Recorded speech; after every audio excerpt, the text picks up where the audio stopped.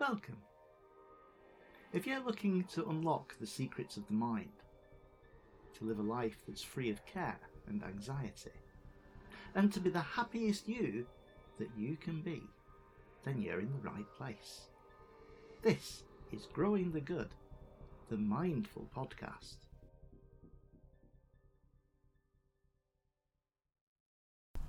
Hello and welcome to Growing the Good Mindful Podcast with me, your host, Neil West, and my good friend and co-host, Hayley Kearns. Hi Hayley, how are you today? I'm very well, thank you, Neil. So, this is the second of our new series. Yes, where we decided we would mix things up a little bit and we would take turns running the session. So, after your children being eaten episode last week, which if you haven't heard, you need to go and have a listen to. I thought we would look at maybe someone that's a little bit more modern in the world of mindfulness, and maybe I think about, because you are a big Thich Nhat Hanh fan. I'm a big Thich Nhat Hanh fan. And you have his stories and things. So I thought we would look at Louise Hay today, because for a number of reasons. One, because Louise Hay was probably one of the first people that I looked at when I was looking into mindfulness. When I first started going to classes, the lady that ran the sessions did a lot of work around with Louise Hay. And also because we've been using one of Louise Hay's resources for quite a long time with our teens and people's groups, and I didn't think you knew. I didn't know this. I'm going to show you. So for the purposes of the podcast, I've got here Louise Hay's Power Thought cards. So these are affirmation cards that we use with our groups, adult groups as well, don't we? And the idea is that every one of them is beautifully illustrated, but it's also got an affirmation on there. Okay. So we've been using these a lot. So Louise Hay she started off as an American motivational speaker, and she has written over 30 books. Wow. She's sold like 50 million copies. She is very well renowned. Sadly, she's no longer with us. She died in 2017. But her route... a different transformation. Yeah. So, but her roots into... it's really, I've got a couple of questions. It's whether you think that she is if it is mindfulness. Is it such a wide... Is it mindfulness? Is it mindfulness? And the way that her route into this, it was a little bit controversial, really, and could ruffle feathers. So we will see what you think. A controversial episode of the podcast. Yeah. So Louise Hay had a difficult upbringing. Really, she was from an abusive home, and she spent some time on the streets and things. And then got married and got into motivational speaking, spent some time as a therapist, and she wrote a book in the 1970s called Heal Your Body. Right. So she believed that everything that happens to your body, where your body has a physical response to it, initially that started as an emotional response to some sort of trauma or an unresolved fear in your life. Okay. So she believed that if we had traumas that we encountered as a child, or so these are your adverse childhood experiences. I suppose it is. Yeah. So she believed that if these were left unresolved, they would manifest as an emotional, maybe trauma as an adult. But again, if that wasn't dealt with, then that would end up with a physical response. So it'd be like this somatic approach that stress, tension, anxiety is held in the body. So she wrote a book about this called Heal Your Body. It was very successful. And then something happened to her in her life where she then got to test this theory, because she was diagnosed with ovarian cancer. Oh, okay. And she was given, and obviously the hospital gave her a program of treatments that she wanted to follow, and she actually said that she didn't want to follow any of them. She wanted the hospital to give her 6 months to try and cure her cancer. Gosh, that was through the power of the mind. Yes. Well, Yes. okay. So she went away for 6 months. Which, as open-minded, mindful people, we can appreciate the power that people's minds have, but, stick with the... But you can see why this would be controversial. Stick with the medical people. Because she actually, such was her belief in it's almost kind of put your money where your mouth is, isn't it? She's been selling this book saying that this works. So, and in fairness, I know one or two people who believe in this kind of self-healing practices and things, but I'm very grateful to our NHS for where I am at the minute. Yeah. Well, I thought it's an interesting talking point, isn't it? So anyway, so she went away for 6 months.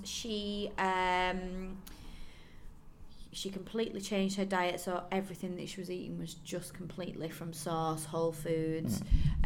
She did an awful lot of meditation, a lot of positive affirmations, and she addressed the abuse and things from her childhood in this time and really allowed herself to face those unresolved traumas in her life.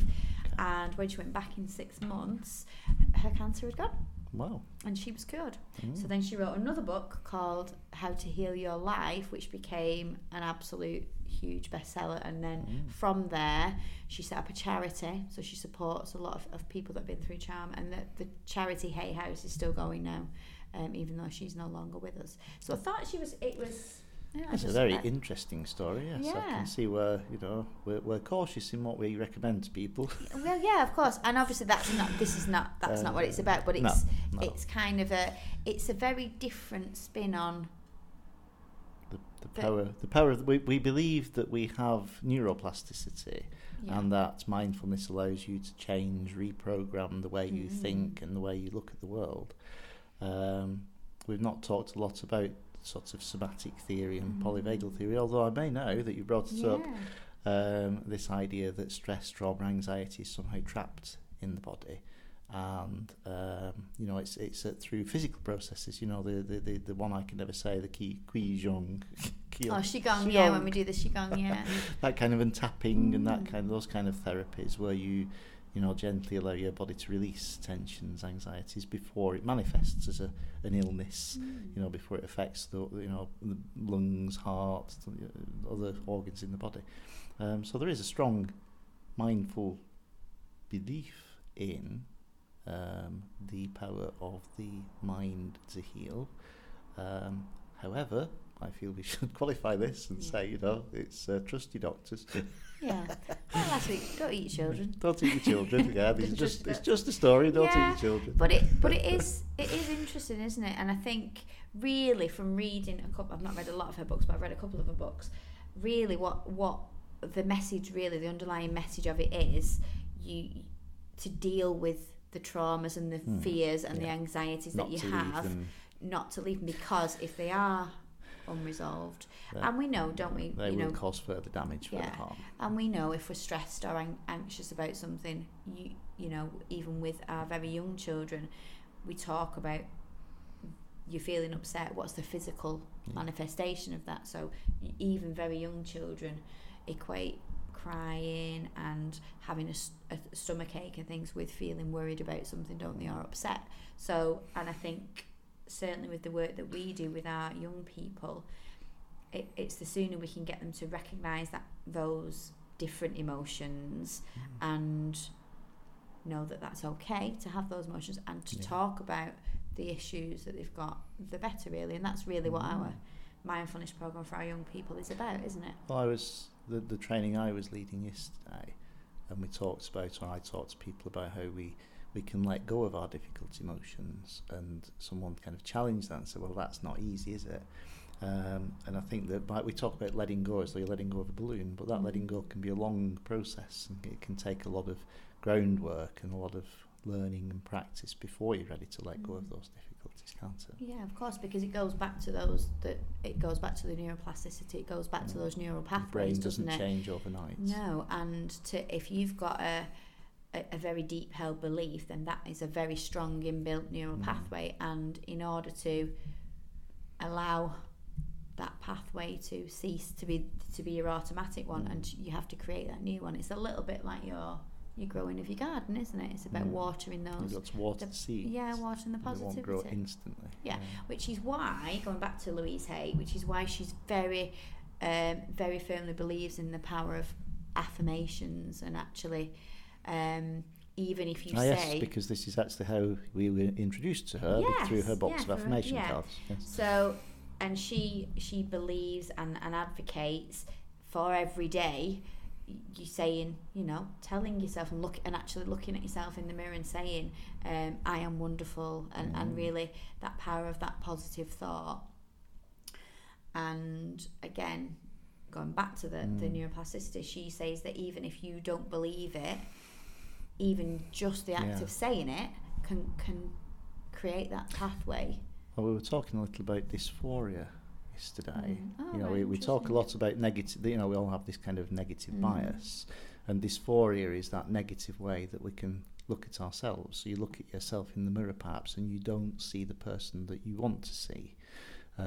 Or in a social situation, you walk into a room full of people, and emotionally you don't feel how you want to feel with those people. And in other kind of contexts, it can be about gender dysphoria, where you are born with one particular gender identity, but you feel that you have a different one. So it's this idea that you are unsettled by how you perceive yourself, but it is a perception. So that, looking in the mirror and not seeing the person you want to see, you challenge that gently to yourself by, using those kind of affirmations. So you would focus on something.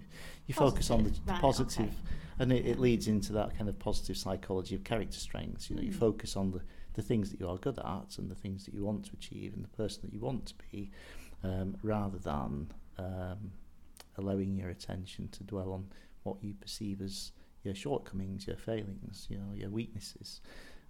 That's kind of really how positive psychology works, I think, isn't it? That you focus on your strengths and build on those, rather than look for weaknesses and then risk actually strengthening those weaknesses by putting your attention onto them. Yeah, that's it. And I think it's about the thing thing with the affirmations is it's got to be it's a slow process, isn't it? And in order for that to become something you actually believe, it's that practiced and repeated use again, isn't it? Goes right back to that. That's what takes time and energy. People give up these things that would be helpful to them because it does take time. And lots of people, how many people have said to you, I don't have time for mindfulness? It's like, well, that's the whole point. I know, but really. you know what? To be honest now, I think I've been guilty of that sometimes. I think sometimes when we're so busy, we are doing mindfulness because we're doing it all day with what we do, but then we're fortunate that it's our work really to be mindful. But actually it's still important, and I know if I stop my daily mindfulness, my daily practice myself, you quite quickly feel the negative effects of not doing that. No, because we said that negative bias always pulls you back over, doesn't it? That doesn't go away. So without kind of re-energizing your positive side, the negative side's always going to keep pulling you back. I think it's much easier when you've got a little community. It's much easier, with you and people like you, that we can have these conversations and focus our minds in this way that's helpful to us. If you surround yourself with negative people, inevitably they will pull you in that direction. And that doesn't really lead to flourishing, well-being, happiness in the end. I mean, it gives you a sense of, what do we call them, counterfeit community, doesn't it? Often people, because it's in our nature as humans to want to be with other people, and particularly other people who we perceive as being like us, it can lead to us then building around us these counterfeit communities of people who really don't mean us well. But we get that sense of belonging and want to be part of that community, even if perhaps it's damaging us in the long run. So it's important to try and surround yourself with people who are helpful to you and to living your best life. If you have that choice, of course. So... we're going to do some affirmations, are we? Okay. So I thought what we'd do, we would use the power thought cards because we do advocate in honour of Louise. Yeah, and we do kind of use these an awful lot, and we have. These aren't the only affirmation cards we use. We use a wide range. Other affirmation cards are available. But I just, we've been doing this for 4 or 5 years now, and I feel like these were the first ones I bought. These were the first ones I was introduced to, And they're very aesthetically pleasing. Yeah, they are. The podcast doesn't really do them justice, but they are nicely illustrated and they come in a nice little box. You can just have a look at affirmation cards, and there's so many out there. So when I was introduced to these, when I was very, very new at mindfulness, I was a little bit sceptical, but actually I do like, and I think use though we still are, you know, being an open-minded skeptic is a good thing, because you know, you shouldn't just accept at face value what people tell you. It should be something that you look into and think about and consider for yourself before you accept of course, that. Yeah, and I think it's like everything, isn't it? You know, there's a lot of Thich Nhat Hanh stories that really resonate with you, and then there's others that maybe you don't quite agree with. Again, with the Louise Hay, even if the story of her I'll tell you about Thich Nhat Hanh and his liking of fruit salad. No, go on. So Thich Nhat Hanh said, you know, to eat a piece of fruit is a pleasant thing, but isn't it much nicer to have a fruit salad where you have pieces of lots of different fruits? And he was meaning that there are lots of different thoughts and ideas and disciplines around, and that it's good to take the things that work for you from all those different disciplines, rather than commit to just one thought, one idea that, you know, may have goodness in itself, but is denying you then the opportunity to share everybody else's good practice. Oh, I like that, and I think that's the same. I mean, I know initially the Louise Hay story about her cancer journey, you know, having lost family members, the thought of them, you know, if they turn around and said, I'm not going to go for any treatment, that would be really a struggle, like a personal struggle for me, obviously, with there. But a lot of what she says really does resonate with me, because that about being positive with yourself and using the affirmations I really like. So I thought she was quite an interesting one. So when you do, so we'll do these the way that we do them. So you take the box and you have to knock on the top to get rid of anybody else's energy, whether you believe that's... Well, that works well for the podcast. Yeah. Okay. Yeah, he did. Right, and then you just have to... Random. Well, no, but you just look at if there's a colour or a... No, you have to look at them and decide if the colour resonates with you. It's the card that tells me about Louise Hay, the author of the international bestseller You Can Heal Your Life, an inspirational teacher, more than 30 books. Yeah. Oh, right, I'll choose again then. Sorry, that was just telling you. But that has given you... You need to see what she looks like. Right, okay. Right, I've got this one's got a tree on it. Okay. The point of power is always in the present moment. The point of power is always in the present moment. Everything is always in the present moment, because the present moment is the only moment. So yes, it's true. Yeah. If you're going to take action, you can only take action now. You can't take action in the past or the future. Yeah, it's a little bit like if you're in a confrontation afterwards, you think, oh, I wish I'd said that. I wish I'd said that. It's no power then, is it? No. Oh, so you've got a little bit of a spiel. Spiel. The past is over and done and has no power over me. I can begin to be free in this moment. Today's thoughts cheat my future. No, they don't. They create my future. Today's thoughts create my future. It's the font in my eyes. I am in charge. I now take my own power back. I am safe and I am free. Good. So again, what you would do with that then is you would take a couple of the phrases and then that's what you would repeat. I am safe and I am free. Yeah, I'm safe and I am free. Today's thoughts create my future. That cheats. Hang on a minute. I know the power of the positive mind. Yes. So... Here you go. Yes, go on. I'll do one. And then... So this is in lieu of a... We're not going to do a practice. No, because we've waffled for quite a while. Let's have a look. These wise words, Hayley. Wise words. I'm going to go for a yellow one because I do like my yellow. I see clearly. I feel a song coming on. Yeah. I willingly forgive. Oh, that's. I breathe love into my vision, and I see with compassion and understanding. My clear insight is reflected in my outer sight. Interesting. Like How do you stand on the whole forgiveness thing then for mindfulness? Is forgiveness a thing? If we accept that there are no good or bad actions, they're simply actions. They may be helpful or less helpful. but we don't judge people for their actions. So by not judging people and accepting that things are simply as they are, is there then any requirement for forgiveness? And is forgiveness helpful? Yeah, I think it's more, it's just, like I just said, it's acceptance, isn't it? I think the word... Yeah. There's something about forgiveness and mindfulness that I find... I'm interested in what people think. I don't think forgiveness is a mindful process because there is no requirement for forgiveness. If you are truly compassionate and accepting and free of judgment, then there's nothing to forgive, in my opinion. I feel like that is worthy of an episode in There's itself. a whole episode in itself. Is there such a looking. thing as forgiveness? Yeah.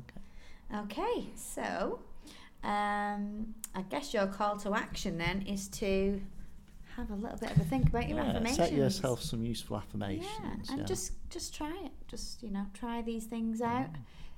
And again, if you I'd don't be believe interested to know if other people have had that kind of experience of self-healing, because I'm not disputing it. I'm just being cautious that if you've got something seriously wrong with you, you should see a trained medical professional. But I don't refute the power of the mind in that respect to have immense positive benefits. Oh, definitely, yeah. So I'm balanced in my views. Yeah. But how could people contact us and tell us their experiences? Well, you could, as always, find us on Facebook, where we are One Together Kick. Yeah, One Together CIC. Yeah, or you could email us at onetogetherkick@gmail.com. Mm-hmm. We do have a website. We're a bit lazy with the website, if I'm honest. One Together CIC.co.uk. And of course, you can listen to our other podcasts. Yes. Which are available where all podcasts can be found. Yes. But for now, this is Growing the Good, the Mindful podcast, and we'll see you next time. Next time. This is Growing the Good, the Mindful podcast.